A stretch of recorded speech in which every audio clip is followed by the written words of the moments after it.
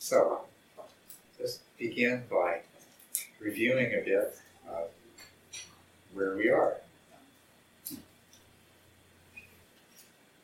Everybody knows what the Buddha taught, right?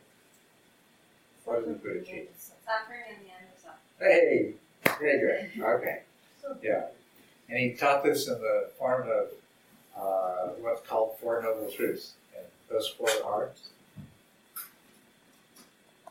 Pain is inevitable, suffering is optional.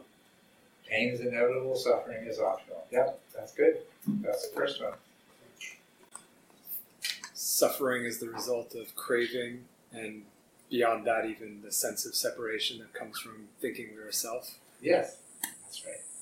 The cause of suffering is craving, resistance to what is, wanting things to be different than they are, and misunderstanding the way things really are. What's the third truth? There's a horizon. To use Chris's language. There's an end to suffering. There's an end to suffering. And there's a whole lot of less sufferings along the way before you get to the end of suffering. Right? And the fourth truth? There is an eightfold path that leads to the end of suffering, or a complete end of suffering. So that eightfold path is divided up into three parts, which are Wisdom, virtue, and meditation. yes, wisdom, virtue, and meditation. Right. And right now, what we've been talking about lately has been the virtue part of the eightfold path, and it has there are 3/8 of the path. And what are those three that make up the virtue part of the path? Right speech, right action, right livelihood. That's right, right speech, right action, and right livelihood. And we begin to understand right speech through first exploring 4 types of wrong speech. You remember what those are? Idle speech. Idle speech, that's one of them. Gossip. Idle speech and gossip are actually, those are lumped together. Yeah. Divisive. Divisive speech, yes. False. False speech, yeah. Harsh speech. And harsh speech, yeah. So false speech, divisive speech, harsh speech, and idle speech and gossip. So we've talked about those quite a bit. And of course, a great way to learn to be mindful is to pick any one of those to begin with and eventually extend it to the others and monitor your speech to see when you're engaging in those different kinds of wrong speech. And when you begin to become more aware of those occasions that you engage in wrong speech, then you can start asking yourself, well, why? Why am I doing this each time? And so just by focusing on different kinds of wrong speech, you become more mindful. By asking yourself why you're doing this, you come to understand yourself a lot better. And then, of course, you can start trying not to do that and see what happens. Now, we made the point that not engaging in wrong speech isn't really the same as right speech. It's only a part of right speech. It's definitely right speech to not engage in wrong speech. But there's more to it than that, which is, what's the opposite of harsh speech? Yeah, speaking kindly in ways that are beneficial to people. And the opposite of divisive speech. Unifying speech. Speech that brings people together, that promotes love and harmony and cooperation, goodwill between people. And the opposite of false speech. Speaking the truth. And using the truth in ways that are helpful and beneficial. The Buddha, when asked about it, said, well, just because something's true is not good enough reason to say it. It should also be helpful. And even though something is true, and even though it's helpful, it also must be spoken in the right way at the right time. So the timing, the circumstances of how and when you speak the truth is very important part of it. So this gives us a good idea of right speech, and I think over the last few weeks, people have been hopefully practicing right speech, just exploring, learning about themselves, and I think we've had some good discussions. So now it's time for us to move on to right action. Well, maybe before we do, is there anything to do with right speech that in the process of your practice and exploration, that questions that have come up or something that you'd like to hear us address more? Yes. When you do speak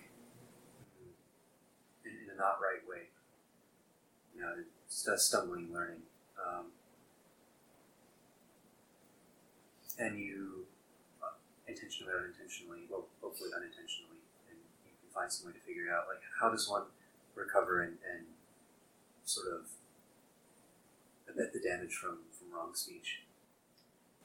Well, how you do it is going to depend on the circumstance, what you said and the circumstances. But that you try to do something about it, that's extremely important. It's very important that you become aware of it and that you try not to do it in the future. But if there's something that you can do to correct for it, to make amends, then you absolutely should do that. But it's going to depend on the circumstances. Some circumstances, there's probably nothing you can do at all. But most of the time there is something you can do. But whatever it is going to depend very much on the circumstances. So did you have something more specific in mind? Losing temper, using really harsh words, and wanting to apologize and sort of make amends and not let things fester. Yeah, that's very important to apologize and to do whatever you can to make amends. Yeah. So. Yes. So if you know your buttons are going to get pushed, is it okay to stay out of that environment, or is there some more to do to stop being so easily provoked? Yes. Well, of course, it's if you know your buttons are going to get pushed, and if it is reasonably feasible to avoid putting yourself in that situation, absolutely. But that's only part of the answer, because sometimes you can't avoid that. Sometimes you try to avoid it and it happens anyway. And the most important thing is to try to change yourself in such a way that you don't, well, first of all, you don't react that way when your buttons are pushed, but ultimately, that you don't have those buttons to be pushed. See, that's part of coming to understand why you react the way you do. What's driving you to speak the way you do in those situations. And the only way that you're going to change yourself so that you don't have those buttons available to be pushed is to understand the inner dynamics of why you're responding and getting to the root of that in a way that allows you to change. But certainly, if it's possible to avoid putting yourself in that situation, you certainly should. But never leave it there. You'd like to get to the place where it doesn't matter what anybody else does or says. You're not going to lose it.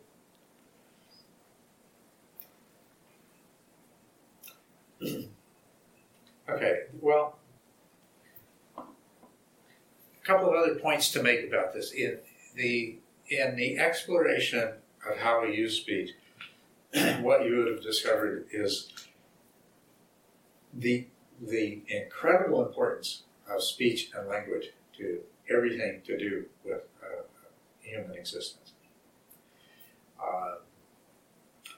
And so it's really pervasive. So all of the things that you could focus on in terms of your behaviors, virtuous or non-virtuous, it makes sense to begin with speech because it's a part of everything we do. Another thing that you will have discovered is that there's nothing cut and dried about this. There's not a set of things, thou shalt not do this, and a set of things that these are good things that you should always do. So in examining right speech, hopefully what you learn is that in everything to do with virtue, what it comes down to is avoiding causing harm to the extent that you can. Avoid causing any unnecessary harm. And so wrong speech is speech that causes harm, causes pain, suffering, that you could have avoided by either not speaking or speaking differently. And in that case, not speaking or speaking differently, of course, would be right speech. The other part of it is that not only is it avoiding causing harm, but if there is any way that you can somehow reduce the pain, the suffering, the injury that's already present as a part of life in this world, then to do that. So right speech means using speech in ways that are beneficial to other people. That's why the opposite of divisive speech is things that can lead people to cooperation and harmony and love. The opposite of false speech is speaking truth in such a way that other people learn and grow from it, and so forth. Yeah. And just to mention that, you just said speech to others, but also internal speech. The way that we talk to ourselves can be very harsh, and there's also a chance to apologize and make amends with kindness internally. You're absolutely right, and thank you for bringing that up, because yes, we talk to ourselves more than anybody else, right? And we tend to believe in an awful lot of what we tell ourselves. So it's really important that what we tell ourselves is true. And a lot of your self-talk can be pretty harsh and divisive. And of course, a lot of it can be idle gossip too. So yeah, there's a whole domain of right speech that you need to apply to yourself. And to the degree that you've spoken poorly to yourself and of yourself and lied to yourself and everything else, very important to make amends. Forgive yourself. Yeah. Do all the other things that you can. Okay, let's move on to right action. Right action, we can get a foothold on right action in the same way by starting out with what's wrong action. And wrong actions can fall into some general groups. First of all, killing or harming other beings. That's a wrong action, right? The second one is taking what's not freely given. It refers to stealing, and it also refers to a lot of more subtle things as well. But taking what's not freely given. And then a third general category is usually described as not engaging in sexual misconduct. But when we get to talking about that, I'm going to expand the scope of that quite a bit to cover a lot more. So, wrong actions are harming, killing, stealing, and sexual misconduct. Does that mean that as somebody's eulogy, you can say, they lived a good life, never killed anybody, never stole anything, and never raped or committed adultery, right? That's a good life. What better can you expect?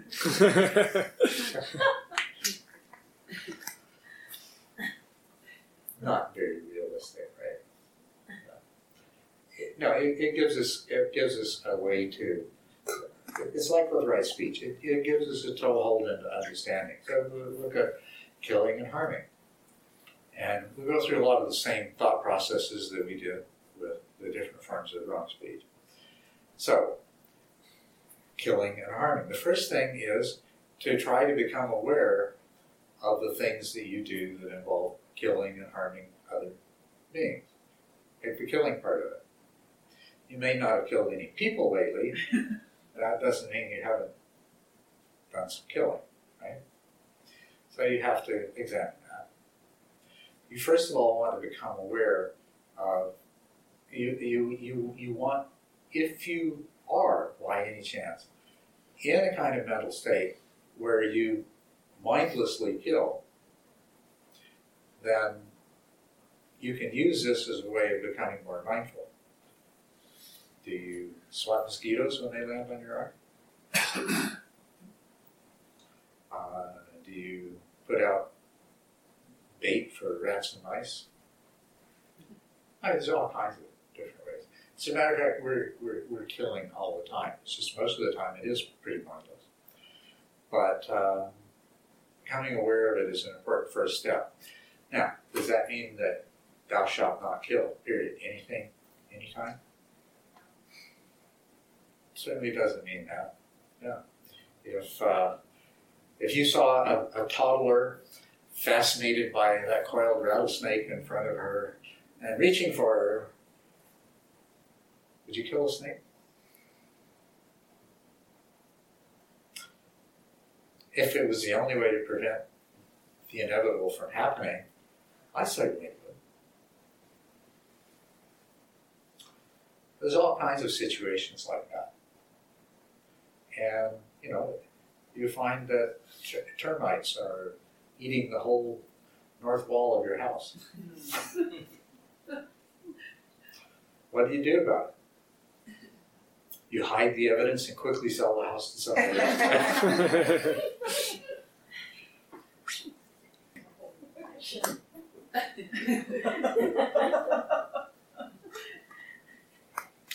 And this is we're just looking at the killing part of it. There's the harming part too, harming other sentient beings. So we're going to come to the same thing, that it's not black and white, it's not cut and dry. Living in this world involves killing and harming. So if you can, first of all, become aware to the extent that your living in this world involves killing and harming, that's a big step forward. Then, if you can bring to that mindfulness the investigation of why you're doing it, which can involve, is this the best way to solve the problem? Is it the only way to solve the problem? I mean, even with the toddler and the rattlesnake example, there could be other ways to solve the problem. Just because you have your handy 45 there, or expert marksman, doesn't mean it's the only way to keep the child from being bit by the rattlesnake. It means becoming mindful and looking at the options and considering why you choose what you choose to do. Once again, I'll point out, this doesn't mean that you've got to stop yourself from doing what you're doing. The first step is understanding why you're doing what you're doing. And if there are alternatives, why you're choosing that particular course of action rather than other courses of action. Understanding your motivation. That's all part of the mindfulness part of it. Then, when you become aware of the things that you're doing, and as you become more aware of your real reasons and motivations for what you're doing, then you can start making better decisions about whether to go ahead and do them or not, or do something else. And that's definitely a kind of right action. And what you're going to find is that there's a lot of instances where you don't need to kill or you don't need to harm. And sometimes you may do it anyway because there's some aversion or hatred. You really don't like spiders, so I'm going to squash it anyway. Laziness, I could catch the scorpion in a cup and carry it outside, but, it's hot out there and I don't want to, so on and so forth. You come to understand your motives, you'll change. You will change, and that's the whole important part of this. But that's not the end of it. Because really, this is just, it's about right action. It's just about, not just about not acting wrongly. What would be the opposite of killing or causing harm? Protecting, yes, absolutely. Protecting, comforting, easing the pain of others, helping others. Somebody else is in harm's way, and you do something to remove them from harm. So that's the whole other side of right action. Becoming loving and generous. So, this is the new homework. Don't stop doing the right speech homework. Keep doing the right speech homework. But now that you have a little while, you're getting good at it, you can start extending it into the right action homework. And the first part of right action homework is practice becoming aware of the injury, of the killing and the injury that you inflict on other beings in this world. Not with the idea that you have to catch yourself and stop, but just to realize what you're doing. Then look at your motives, come to understand why. Using what we talked about earlier, the wisdom part of the path, right understanding and right intention. That's where you bring this in and you understand that those things that you do that are not right action, when you look to see why you do them, you'll find it's out of desire and aversion in some form or another. And it's rooted in ignorance. It's rooted in attachment to yourself. It's rooted in your sense of separation from everything else. Of seeing this is self and that is other, and self is more important than other. And it doesn't mean going the other way and saying other is more important than self, therefore let me lay down and you can walk on me. It's seeing that there is that separation is an illusion. And so that's the right action that practice. Any questions about that? Yeah. What about consuming food, animals? It seems like a really... Well, now that's something that if you start practicing this, the question is going to come up. And I'll tell you the answer right away. You cannot eat without causing harm to other beings. Okay? And you can't not eat without causing harm to that being. You have to make a choice. And it's not like there's a right and a wrong choice. It's your process of learning. Okay? And you're going to have to explore it. Actually, the question of eating really comes in, that's part of the topic of right livelihood. So the three were right speech, right action, and right livelihood. And everything you do to live in this world, including eating, is right livelihood. And so when you're looking at eating, you have to look at how that fits in with these other kinds of right and wrong actions. And if you recognize that you cannot live without causing harm to other beings, then you realize you've really got to develop wisdom. And you have to develop an inner moral compass, and then you have to decide how you're going to use that compass to navigate through the difficult territory that involves being a living organism in a world of other living organisms.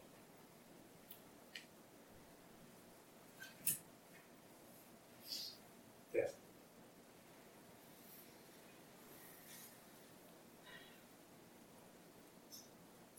What about suicide?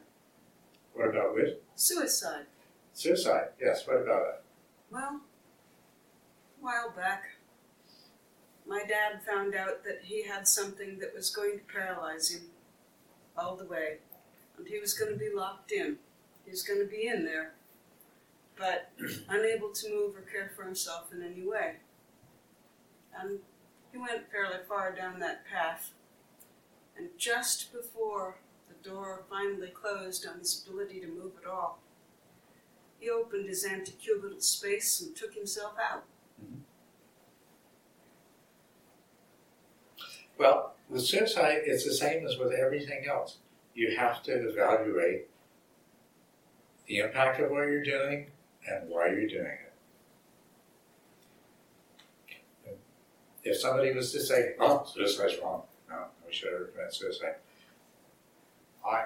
we could find a lot of arguments against that. I understand. And if somebody was to say, "Well, if I'm tired of living, there's no reason why I should have to." But if you commit suicide, it has a lot of impact. First of all, somebody's got to clean up the mess on the floor afterwards. And then there's all the other mess and stuff behind. What is it? Suicide booths in science fiction? Yeah, right. We could hypothesize ways to make it easier. Yeah, it doesn't really matter how tidy you are, you've still done that. That's right. And then, there's people that care about you and the impact that it has on them. There's all these kinds of things. You've got to take it all into account. And then, once you've taken it all into account and made the best decision that you're capable of, it's not my place to judge that you're right or wrong.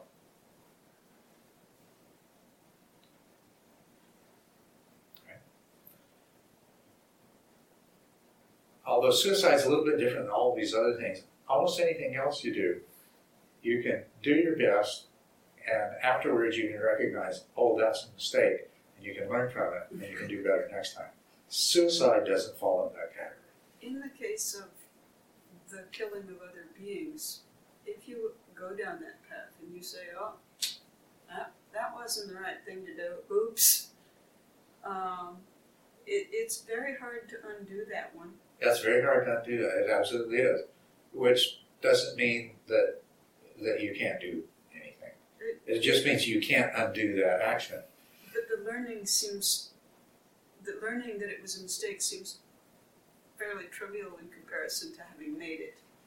Well, but it's the learning that it was a mistake, if it keeps you from making the same mistake, is huge compared to going and killing somebody else and somebody else and somebody else.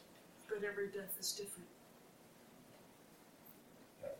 There is a story. One of the suttas is about a fellow by the name of Angulimala. A mala means it's like a string of beads, like a necklace, and Anguli means finger. So his name was, or the name he's known by in the suttas is finger necklace.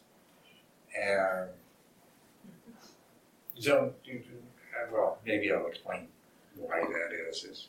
He actually believed that this was a spiritual act, and that by killing enough people and severing their fingers to get an Anguli mala of 108 fingers would somehow bring him some kind of sort of reward, some holy spiritual reward. Anyway, he met the Buddha, laid in wait for the Buddha, couldn't catch the Buddha, and anyway, eventually he ended up talking to the Buddha instead of killing him and realizing the error of his ways and everything. So, but he'd already killed a lot of people. But he learned the error of his ways and really sincerely regretted what he's done and what he'd done.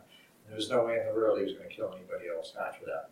So anyway, when the local folks realized that there was this serial killer Anguli mala in their midst, they wanted to come and, do what people do. But the Buddha protected him. So, there's nothing that's so bad that you can't learn from it and change as a result of it. Anguli mala became a Buddha. So, yeah, you want to learn from your mistakes. You're going to make mistakes. accept it. Don't demand perfection of yourself. It's a cruel thing to do to yourself. But expect yourself to learn from your mistake. Don't ever catch yourself denying that you've made a mistake, or rationalizing it, or refusing to learn from it. We do that all the time. All the time. It is the natural response to having made a mistake is to find a way to rationalize it. Well, it wasn't my fault. Excuse it. Or deny it. Well, it wasn't a mistake. It was, figure out some way to say, this really was the right thing to do. That's what we do all the time. Or we just hide from it. Oh, I don't want to think about that. I don't want to hear about it. I don't want to know about it. There, I haven't remembered it for a whole week. Must be gone, right? No. Learn from your mistakes. I mean, in a sense. Doesn't that kind of argue that there is a right answer? Is there what? Doesn't that kind of argue that there will always be a right answer? For you, there will always be a right answer, and when you start to get good at this, some of your mistakes are what you thought were right answers. For you, there will always be, in every situation, for you, there's a right answer. And sometimes it's really obvious what the right answer was and that you did something wrong. Other times, you thought you did the right thing, but if you pay attention, you'll realize that, oh, that was a mistake. But at the time you did it, it was the right answer. So, yes, there's always a right answer. There is always a right answer for you at that time. But the right answer today might not be the right answer tomorrow. So we're not talking about ultimate right answers here. So that's why you're here. You're here to learn. And if you don't learn, then you're wasting your time. And the way we learn is by making mistakes. So, do your best not to make mistakes, but when you do, don't deny them, don't avoid them, don't try to forget about them, don't rationalize them away, learn from them. And then you're doing what you came here to do. You didn't come here to be perfect and never make mistakes. You came here to learn from your mistakes. And the right answer is the best answer that you can find at the time. And it might be tomorrow your right answer, it might be the wrong answer. But that just means you're wiser than you were today. Yes? It seems to me that Culadasa, that what you just said reminds me of the whole deep and interesting issue of dependent origination, where every moment has its own relativity. Yesterday is different from today. New things are arising, other things are falling away. So when you're thinking about right action, all these things, it's and everything is in process, which is part of this. It's a very big picture. That every moment is going to have all this nuance, and what is right and what is wrong is going to be relative to what's going on right now. And I think also it has the aspect of compassion, that the decisions that someone else is making, what they're saying, what they're doing, they have behind them a whole lineage of arisings and an internal universe. And so it seems like right action, particularly right action at this moment I'm thinking about, is this huge picture about relativity. Does that make any sense? Yes. Dependent origination, for those of you that aren't familiar with the idea, it's basically the universal law of causality. Everything, without exception, is due to causes and conditions. And absolutely everything is a cause and a condition for other things. That there's no event, nothing that doesn't have future consequences for everything else. So it's a universal law of causality. It's also a principle of interconnectedness. Absolutely everything is interconnected, is causally interconnected. That the separations, when we look at something and say A causes B, we've just artificially, in our mind, trimmed out 99% of the other causality and said, okay, well, this is a result of this, and these 2 or 3 things were the conditions that were necessary. And that's very artificial and contrived. When you examine any situation closely, you find that everything's the result of everything, and everything's the cause of everything else. So interconnectedness. So it's causality, it's interconnectedness. You, as an individual, are the result of causes and conditions. And everything that you do creates you in the future. Your actions, your thoughts, and your actions, and your words right now are the causes and conditions for the person who's in your skin tomorrow, for who they are and what they are. Because we're all interconnected, these things that we're talking about, right speech, right action, everything else, they're not just things that you do to somebody else.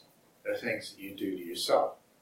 And it's not just you, this self that you imagine that you are, this responsible and guilty and therefore should be beat up for it. It's a part of this whole evolving, totally interconnected process. And so you need to understand that. And that's what these practices are really leading you towards. Everything you do has consequences. And there's not a self and another. When you do something, your action has consequences in the world, but your choice to do that changes you. It shapes you, who you are. Not just the things you do, and not just the things you say. Every thought you have changes you and determines who you are in the future, who you will be in the future. So that's an important thing to understand. You trying to act rightly and not act wrongly, you're limited by the wisdom that you possess in the moment, which is the result of causes and conditions. So there's absolutely no point in blaming yourself or blaming somebody else for being what they are in the moment and doing what they do. There's absolutely no point at all. The thing that's important is the present. The present is the place that you can generate the thoughts and the actions and so forth that make the future you something different. The present is with somebody else rather than judging them for what they're doing. For whatever reason, whatever's going on in their mind, and we can include Adolf Hitler and anybody else you want in this, think of your favorite serial killer. The thing is that they are what they are. And it's not fixed. They became what they are as a result of causes and conditions. And they have the potential to become something different. And so that's the place to come from. And you aren't different from other people. When we're talking about right action, it's not just things that cause harm to other people, it's things that cause harm to yourself in a whole variety of different ways. And it's the place we usually come from is I am more important than the rest of you. And we're not trying to get to a place where, no, the rest of you are more important than me. We're trying to get to a place where you see that I and you, we're all part of the same thing. We're all interconnected. And the attitude that we want to cultivate in terms of our actions is like the attitude of a loving mother towards her children multiple children, not one child, multiple children. How does a loving mother treat her children? They're fighting, they're ready to tear each other's eyeballs out. And does the mother pick one and say, well, this is the one I care the most about, so I'm going to take care of this one, and I don't care what happens to that one? Not really, no. The mother's concern is what's best for all of her children. And that's where we want to get to the place where we make our decisions, what's best for all of us. Not what's best for me, but also not what's best for you. It's as far as I can see the picture, as big a picture as I can see, what's the best for all of us. That's where you want your decisions to come from. That's where you want to get with this. Is that place where that's the basis for your decision. But you're always going to be limited by your wisdom.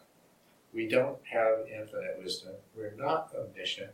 We can only see so far in any direction, and we can only project so far in the future. And so we have a limitation.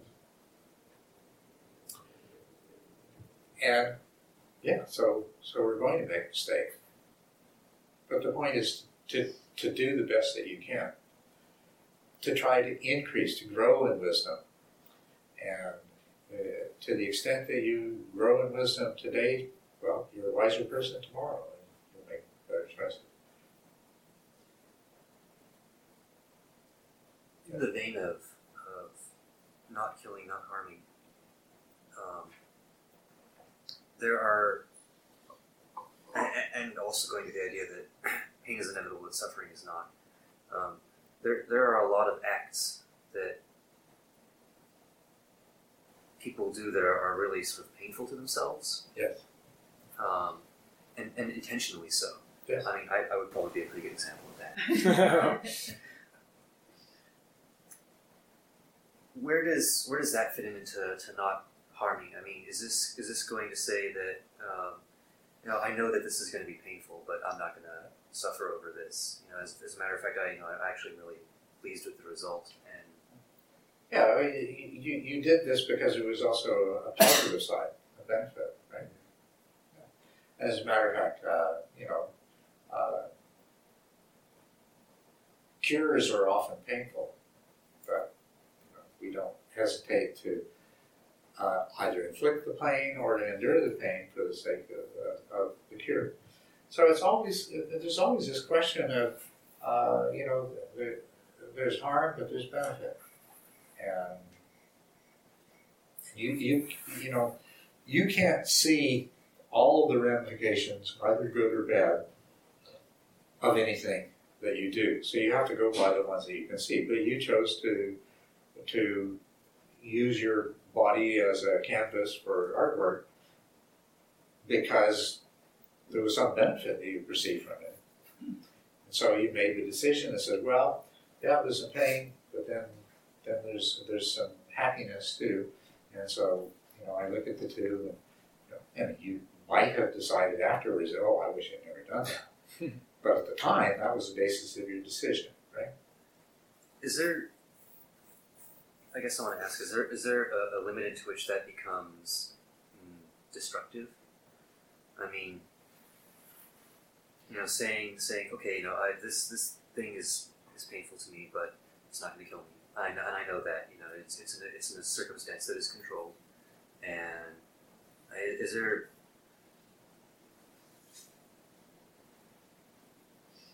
a point at which that becomes unhealthy in the mind? Can this become a negative thing? I'm not sure I understand that.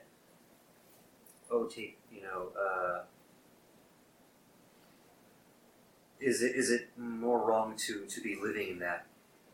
Say like somebody has that as more of a lifestyle, and they are living in a place where they want pain inflicted on them, and it's not gonna do permanent damage or anything, but it seems like it's a lot of unnecessary suffering. Is there a You're talking about somebody who's behaving masochistically? Yeah.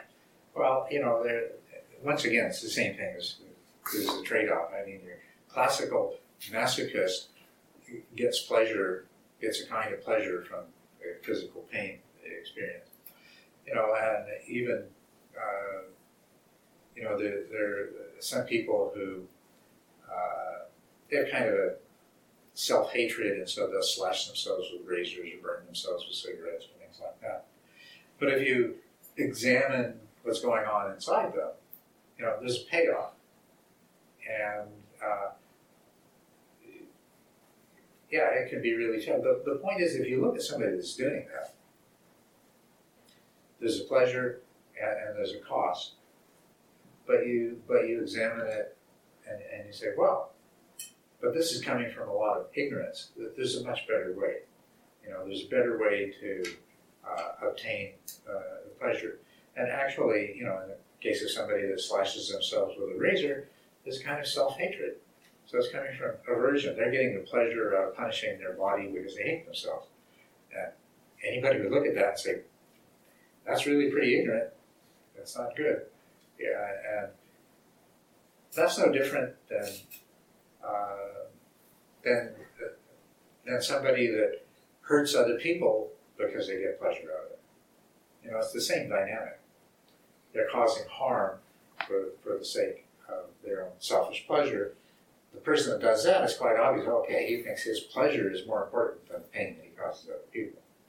A little bit harder, you have to look a little more closely to see, well, this part of this person's mind thinks that the pleasure and satisfaction that it gets from this is more important and more valuable than the pain and suffering and the harm that the other part of this person endures. And it's somebody that slashes themselves has divided themselves down the middle. There's this part, I hate me, and I'm going to make me suffer. It's the same dynamic. And all the same principles apply.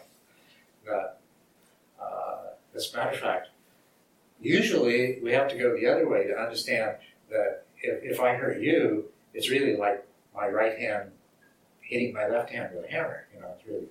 It's harder to see that. But it is the same thing. So if we know that the reason that we commit wrong actions, that would cause harm and kill, is coming from desire and aversion, and the desire and aversion are coming from ignorance, and we know that they're the cause of our suffering, then the biggest favor that we can do for ourselves is get to the root of it and change those roots. And then we'll no longer commit the wrong actions and cause the unnecessary harm and so forth.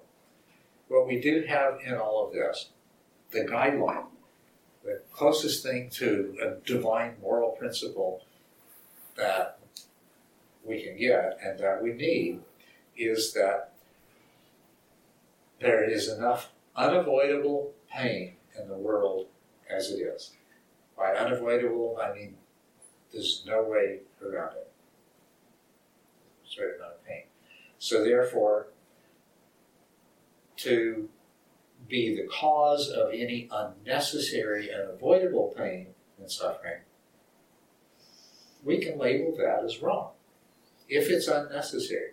If what we do increases the net amount of pain and suffering above what would be there anyway, then it's clearly wrong, right?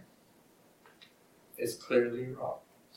And that gives us the only moral standard that we need, that we can use to judge everything. And once again, keeping in mind, we're not omniscient. And our actions can have consequences that we can't foresee, both good and bad. But the best as we can, from the point of view that we are, is this an act that is increasing the pain and suffering of the world beyond the unavoidable baseline? Then I probably shouldn't do it.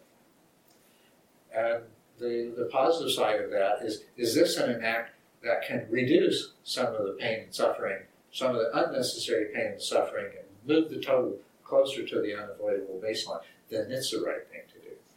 But this is the kind of standard that we want to apply. This is our root principle. And of course, we know we're going to make mistakes, but you know you're doing the best thing that you can do, so long as you can use that particular criteria to make your decision. Yeah. Everybody knows you're free to leave because of bell ring, right? All right, go ahead. Yeah. What about the person who's inflicting self-harm through cutting as a way to buy themselves time to deal with their desire for suicide, so to avoid killing themselves altogether? They're choosing something that's less harmful with the hopes of being able to not kill themselves.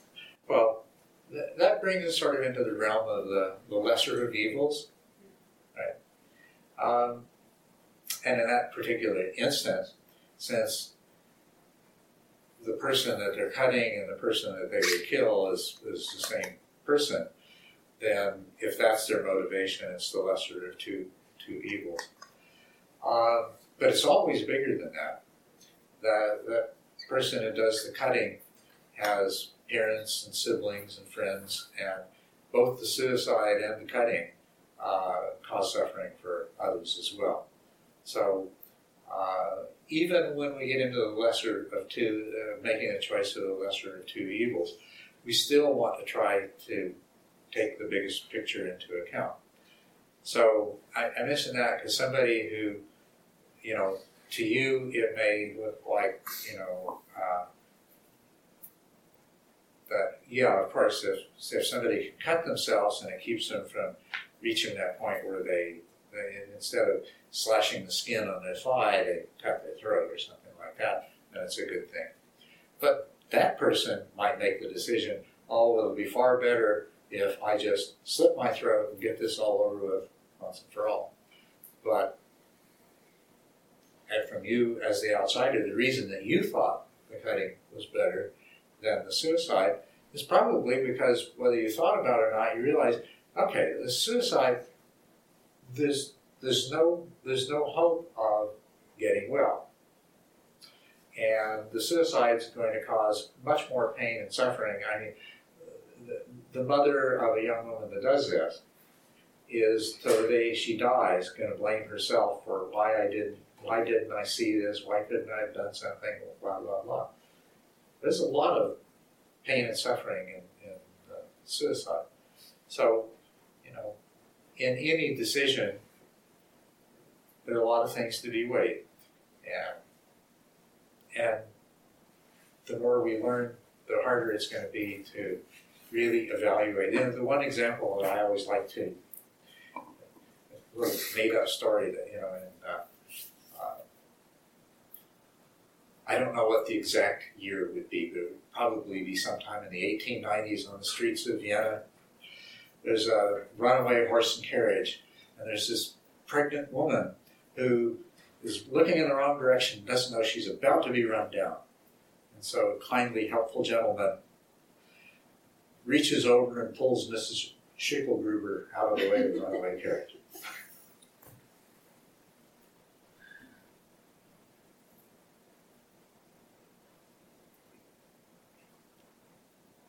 You can't know the consequences of your actions, but you make the best decision you can at the time. When you're just acting out of ignorance and selfishness and desire and aversion, you're going to make a lot of wrong decisions. And not only that, when you make those decisions, you are going to, the person that you are tomorrow is going to be somebody who is even more ignorant or more subject to desire and aversion than the person that you were today. Yeah. Okay, this one's a little tangential, but so I got into Krishnamurti way back when, and so he has a whole thing where he's trying to really get you to identify not as much with the content, but so he has I watched a YouTube the other day and it was analysis is paralysis. You know where I'm gonna go with this? He sort of talks about how the thing that's doing the perceiving, or more the thing we identify with is our content. Mm-hmm. And it's the source of distortion. And he's whenever you try to fix yourself with your source of distortion, he's that's never going to work. He's that's the whole concept of trying to fix yourself and analyzing yourself, you're identified with a story that already is illusory, and you're trying to use that story to understand. Anyway. Let me make it clear here. There is a place for analysis. It is an important thing to do, but that's not really what we're talking about here. We're talking about mindfulness. We're talking about becoming aware of what you're doing, why you're doing it, and using whatever degree of wisdom and understanding you've accumulated to determine whether or not it's what you want to be doing. Right. I totally see that. It just seems like there's an element of analysis where when we're talking, we're like, you should do this better. Yeah. Well, analysis serves that, and that's especially the case where we're learning from our mistakes. And that's why an important part of mindfulness doesn't end when you've made the decision and acted. As a matter of fact, it's just beginning there, because you want to be aware of the consequences on the world and the consequences on yourself of your action. That's where analysis comes in. You see and you observe, and then at some point you might do a little thinking about it and make things clear and make a judgment that leads you to act differently in the future. So analysis does have a place, but its place is really second to just pure being in the present moment awareness, mindfulness, paying attention to the things that need to be paid attention. Yeah, that's where I come from. It's like totally the mindfulness aspect. I definitely I never try to fix things or analyze things because I feel like you're trying to defend it, and it already happened. Yeah. You know what I mean? You're like, I don't need to defend it. Like it is, and all I can do is create space around it. Wait and see. Yeah, that's right. And mindfulness is really important. But analysis, one of the tremendous gifts that we have as human beings is our analytic capacity. And it's true that we tend to overuse it. We try to do everything with it, and that simply doesn't work. But it still is an incredibly valuable tool, and we should be using it. But really, I guess that's our problem. I watch deer and birds, and they have so much more mindfulness than most human beings do. And one of the reasons there are a whole lot of reasons why human beings are less mindful than they could be. But one of them is that we're so good at thinking, and everyone around us, our society, thinks thinking is such a great thing that we overthink and we try to solve everything with thinking, and it just won't work. Yeah, and the first thing you try to do when you meditate is you try to tell the mind tries to use the mind to turn off. So like, mind, turn off. Yeah. And it's like Then you could just write meditating as learning to stop thinking long enough so that you can become mindful. And become mindful enough so that then when you start thinking again, you can think in much more useful and effective ways.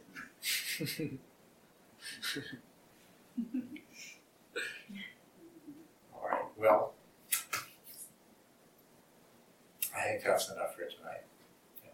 And then we'll continue on, but I guess we're not having anything next week. So I'll be here in 2 weeks, and we'll pick up where we left off. So I'll be looking forward to hearing what you have to say about practicing mindfulness of right action. And remember, and in particular, let's focus on actions that cause injury to other beings. But also, right from the beginning, try to be equally aware of the actions that you commit that are beneficial to other beings. Because that's the opposite is being beneficial, protecting. The things you do to protect or help other beings. And so when you're being mindful of these, it's very important to be aware of and positively reinforce the good things you do. Because, we focus a lot on our bad side. But we've got a good side. You don't just go around harming other beings out of selfish motivations. You will also do things that are loving and helpful and generous and everything else. Be equally mindful of those things and hold them in contrast to the other kinds of things. And in the process of recognizing that you cause harm out of ignorance, desire, and aversion, recognize too that you do good things out of loving kindness and compassion, and that's as much a part of who you are as the other. So positively reinforce that. Thank you. Good night.